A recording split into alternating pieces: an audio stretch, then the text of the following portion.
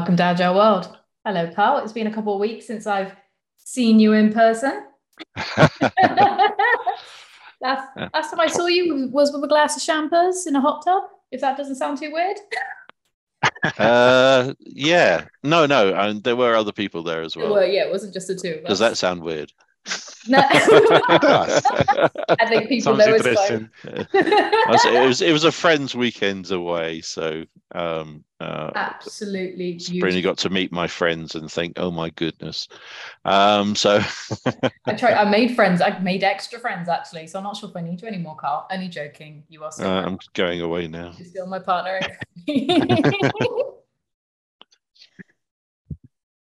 So we have a guest today. Indeed. Saul, would you like to introduce yourself and kind of describe your agile journey, how you got into it, and what you're doing now, and where you think it's going? Thank you. Well, first of all, thanks for having me, Fox, and especially with Agile World, which I think that you guys are trying to do such a great piece of work to the world to try and maybe encourage more people into all this, agility movement, if you like. Yeah. Right. My name is Saul. I'm originally from Colombia. I've been in the UK for nearly probably 20 years. My background is quite technical. I started bachelor's in computer science and then a master's in business and IT.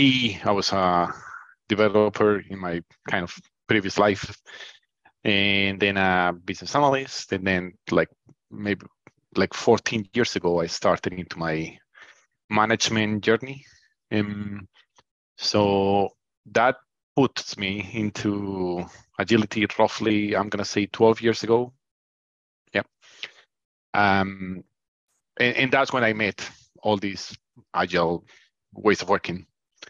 So I've been working with that, and I'm highly passionate about why agility is, the nice kind of way of doing things.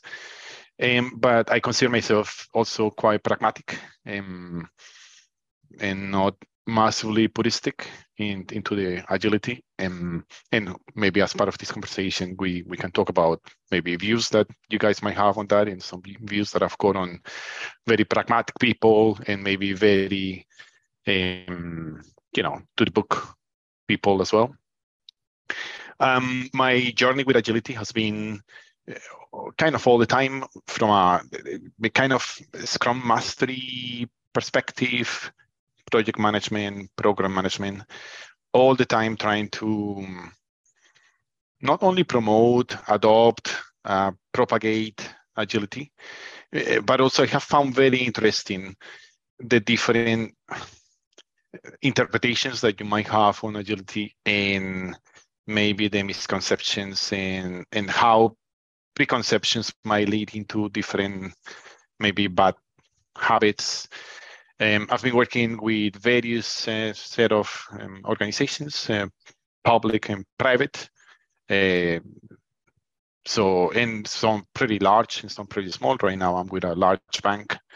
But before that, I was with a startup, an American startup. Before that, I was with one of the largest public sector organizations here in the UK, and so forth and so on.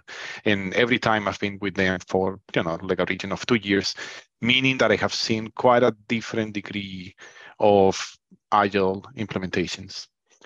That's in a kind of pretty quick nutshell the journey. I'm sure that we can get into more deeper conversations on this, but that's where I am right now. I love the way that you describe it. It's almost like there are different flavors and different ways and different journeys of actually moving towards agility. And there's different styles as well. And I think that's what makes agile or agility such a fabulous way of working, because it is so flexible. And I loved how you actually described it. Is there a particular area that you find quite exciting when it comes to agility? The mindset part, Sabrina, is probably what I find the most exciting part. Maybe because I relate personally as well. I just see agility applicable to anything, literally anything in life, starting personal, frankly. I just find it that anything to do, my own sort of maybe way to embrace it is with an experimentation mindset, experimentation hat, to just, I know we have mentioned this many times in the Agile world, try, fail, fast, and fail and learn and all that. That's cool. But in my opinion, you can go a little bit beyond, in my opinion, into the experimenting part, into proving or disproving hypotheses, and then seeing what works and then learning from that. For me, that has been in the recent years even more useful than the fail fast and all that, because I think that it puts a little bit of like a reference point as to where you might be going to. Many times we have preconceptions, ideas, like like food habits or sort of exercising that might work for you or not. And many times I think that we treat that in a waterfall way, as in we need to do an 18 months plan, and then I'm gonna be so fit. But really, all that you need to do is to do a push-up today and see what happens, and then switch maybe one of your steaks for a little bit more salad, and then feel. And I think that feeling and that experimentation thing is, but I think it's all to do with the mindset part, and it's what I believe is the foundational part.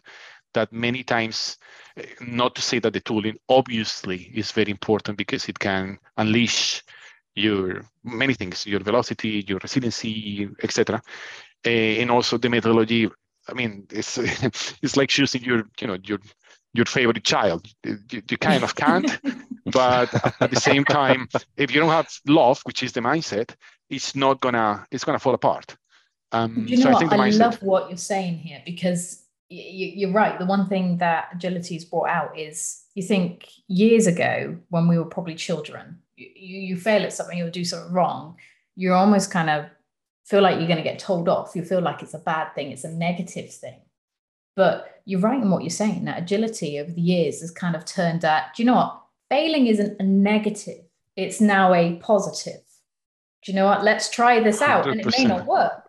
But this goes back to moving agile from being engineering to being science. Yeah. Science is about experimentation. You don't say you're going to do something and then just do it. You do lots of experiments until you find the right experiments that proves that you can do it.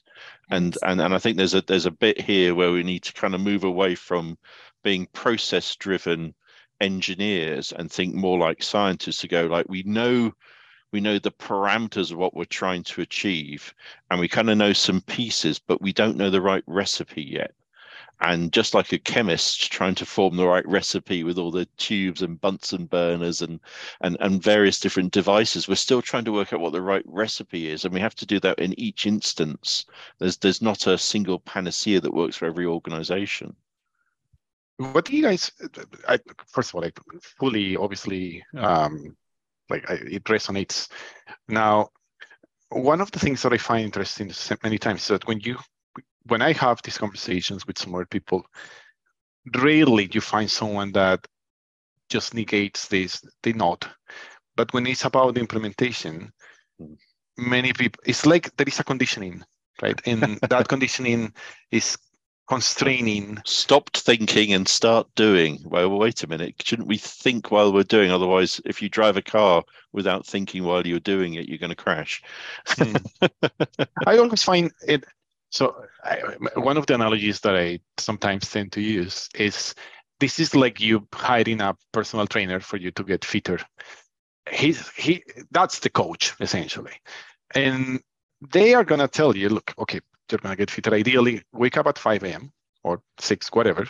Go for a wee run, increase your salads and all that. But it's not until, it's so easy to find the answers to the questions many times. It's you're a Google click from finding, what you need to do. The problem is doing it, coming back to the mindset part. So many times, I know that, but then tomorrow, 5 a.m., snooze. I just want my burger and my pizza. Because I'm conditioned. It's just easier. I can relate to that. I mean, a lot of people know I'm absolutely crazy about the gym, to the extent I've got one in my house. And I also understand the struggles you can have. I've had personal trainers. I've still got one that I lean on occasion, where they can show you the route. They can show you what good will happen, but it is down to you have to have a mindset change to make those behavioral changes in not just your eating, but how you are physically. It takes 21 to 30 days. There was actually a scientific paper on this. It takes 21 to 31 days to change a habit. It takes 21 to 31 days to create a new habit. You have to go through that pain until you start seeing those results. And that's exactly the same with agility. There's multiple different ways of implementing it. There's no one size fits all. That's where the beauty of agility is, that it's so flexible. You can make it flex with your business, but you have to be prepared to change, take it in small steps, fail when necessary, but learn in a positive way of what can we change. And there's no stopping point. There's never an end date.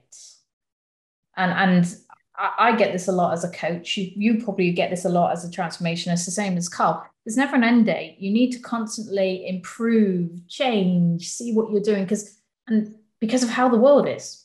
It changes so fast. So Paul, Saul, in your 12 years of agility, what have you seen change? What has moved as far as you're concerned? Let me answer the question in two different ways. I have seen people embracing it and thinking, honestly, it's like such a great vibe and feeling, saying, I cannot believe that I've been working in the way that I have been working for the last 10, 20, 30 years. This is amazing.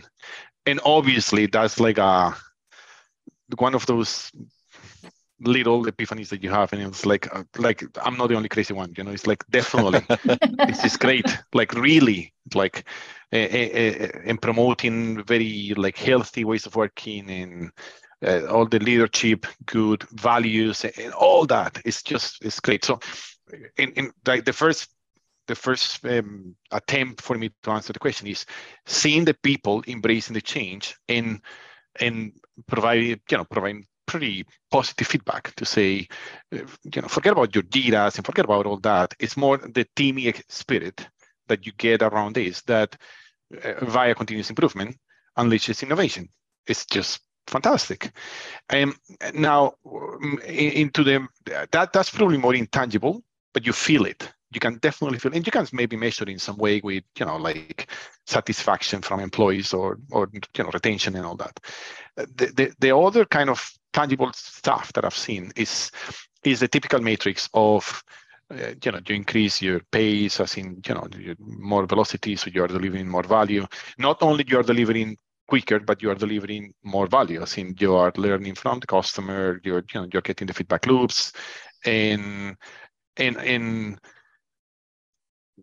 obviously that means that it's giving you an edge for competing with some more organizations, or even with across teams. I remember being on a team in one of the banks here in the UK, where we were part of a program. We were 3 teams that we were like partners, actually a very good working relationship. But the second that you will see your velocities and all that, it does.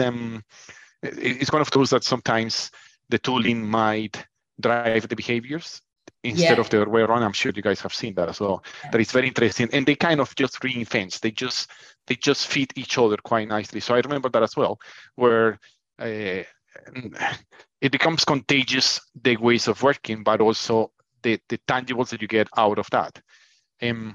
That's just one quick example that I remember. I probably can remember some others, but those were just quite nice to see when you see that. It's rare to see that on a waterfall or kind of more traditional way of working. There are so many archetypes that you get out of that, and I don't tend to put black and white. I think there are grays, and there are things from the waterfall ways of working that I think they are pretty reusable and they are appropriate in certain cases. But it's like you tend to see more that kind of maybe thrive in that kind of mentality and vibe when you are working on an agile manner. You can normally tell when you walk into a business that has flourished very well with agility, because there's like a buzz. There's excitement. And my personal view, that's because of the collaboration. It's because everybody is collaborating. When you go into businesses where a lot of it is pushed top down and people have been dictated to, you don't get as much of a buzz because everybody, all the employees, everybody working towards the goals for the business aren't necessarily included in the decision making or being as active. And you do almost feel it's vibrant. And I get it when you turn around and say that you can see a big difference within teams when they are getting it, when that penny kind of drops. And sometimes it can take time, and we have to be quite calm because it does take people sometimes longer to be able to change the mindset or be able to understand the ability of these changes is not just improvements for a business. It's not just improvements for delivery, but it's improvements for them and their health, but also their way of working. And it is absolutely beautiful. But what's the most difficult? And you don't have to name any names, or we're not interested in that. But what's probably the most difficult scenario you've been when you've gone in to support or run a transformation? Well, if you're allowed to say. Yeah, I can't mention people I kind of want, but I can't. No, the reason I'm smiling is because I was just going to sort of ask you a question and come back to a previous point, but it's so connected to. I can answer probably the two things, with the same stone. Right. Let me park the question and come back to one thing that you mentioned before. Sabrina, you mentioned before when we were starting, you were alluding, I think, to the fear factor. The fear factor, the fear element you get on culturally, as we know, is such a massive constraint on people that obviously is limiting any sort of improvements. It's even probably creating unconsciousness on people, I think. It's promoting unconsciousness, essentially. It's difficult to open that little closet and get into awareness. And then obviously the first step is to be aware of an issue. And then if you're aware, then you can improve. But if the fear part, I just feel that many times is if not the one, maybe at least one of the main components that is restricting people. And I think, and I'll get to the question in a second, but I think that's the reason why many times you feel that vibe that you were talking about. Because when you remove the fear and you're empowering people, on the contrary, then obviously what you start getting is that people feel, they feel listened. And that, like the second that they get that, they many of them, they feel like they are being recognized, that they are adding value, that obviously the human brain works in such a way that is, we most of us, if not all, we like problem solving. We feel good about it. We get a challenge and then within seconds, the brain goes quite quickly to, these are the potential steps to be able to overcome all this. So all this we are talking about feelings here. It's emotions. And emotions that you get are pretty positive. Hence, you create that vibe. Now, all this is kind of the background and context of now coming back to the question. In one of the public sector organizations that I worked, this is the example whereby you hire the personal trainer, but you are expecting the personal trainer to do the push-ups for you and to eat the salads for you. Absolutely the same. So on this organization, some of us, we came as consultants with a sort of mandate, I suppose, to do some transformation, to get the organization into a more DevOpsy way. But the fear that people had, I would suggest that any organization that is looking to make an investment into transformation, don't waste your money unless that you have already started or you are willing to get help with the mindset and the culture part. You get the fear and you get consultants and you get money and you get, cloud and all that. It's going to get you so much. It's not, honestly, it's not going to give you much. And I think that in regards to your question, I can specifically remember that experience whereby I thought, well, many people recognize the word to be great and all that, but the second that you're trying to go into the transformation and coming back to your numbers of the change and the numbers of 21 and 28, what I have seen is that You want change? Yeah, probably 21, 30 days. You want transformation, which is not reversible change. You're looking for longer, a point in time where you are not coming back. To get into that stage, you need to have, you will need to have removed the fear, or at least massively mitigated that. And this definitely didn't happen in this place. And fear is actually one of the hardest emotions. We've all experienced it, and everybody experiences fear in multiple different ways, and how people get over fear. And as transformationists, the one thing we have to do is gain trust that people to kind of trust in you, that you not only know what you're doing, but you've also got their back, and you're also there to not just guide them, but also support them. And you're right, fear, one of the hardest behaviors that we all naturally, instinctively just crawl into ourselves when that happens.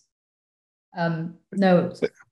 That's quite an interesting point, isn't it? Because how do you, well, I've got my own views, but how do you gain trust? Because you can't just get to our place and say, trust me. Like, why will you? Why would you, or why will I? Me personally, when I go into an organization, I'm a very open and honest person. I'm a very kind person. I'm relatable, the same as Carl.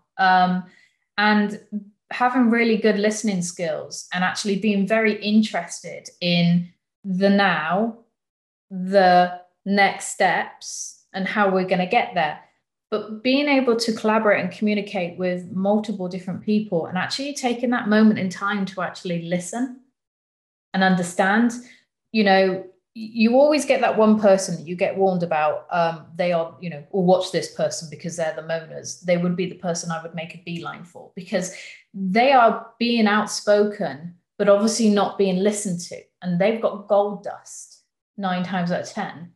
But my personal, and there's multiple different ways, and it's different for different people, but having taken that time to sit down and listen and ask questions to get an overall understanding of what the current situation is, but also an understanding of where people want to be. Once they see that you are invested in them as people, then that's how you gain trust. But it's a similar scenario when you meet someone in the pub the first time, or you're handing over your credit card details. Someone, you've got to gain some trust in that way. Carl, I can see you going. No, you said earlier everyone's afraid, and I don't think not everyone's afraid. I don't think it was that terminology that's used. Not everybody is afraid. Some people are like, come on, let's take this on. Yeah, there's a lot of people like that, and that's kind of how I am. I understand the concept of fear because it's about self-preservation. That's what fear is really useful for, to make sure you don't put your hand in a fire and things like that. But actually, there is an operating power in lots of organizations of fear to make sure people comply. And actually, those are the organizations that will never gain an agile mindset. And actually dealing with the whole bullying cultures and fear cultures in organizations is fundamental to releasing the true potential of that organization in their people, because people who feel put upon and feel limited by an organization will never serve it. They'll never see it as a higher calling than just doing a job. And releasing the true potential in the mindset of agility is actually about getting beyond being a child in the playground and actually living up to potential as an adult. Sorry, something I'm quite passionate about, because I was talking to someone recently about being bullied at work. I've been bullied by a CEO. He turned around and tried to bully me in public in front of everyone, and I said that's not acceptable. And he looked it looked like I just slapped him in the face, which I did verbally, because I'm not going to submit to someone else's inadequacies in order to validate their behaviors, because I won't. It's just wrong. At the end of the day, we're 3 minds with 3 opinions, and I love the fact that you actually threw that in. This has been absolutely amazing. We definitely need to carry on the conversation. It would be really good to get into the DevOps at some point with yourself. So if you're happy to come back, that would be absolutely great. But 100%. Thank you very much for your time. Thank you. Thank you, folks. Thank you.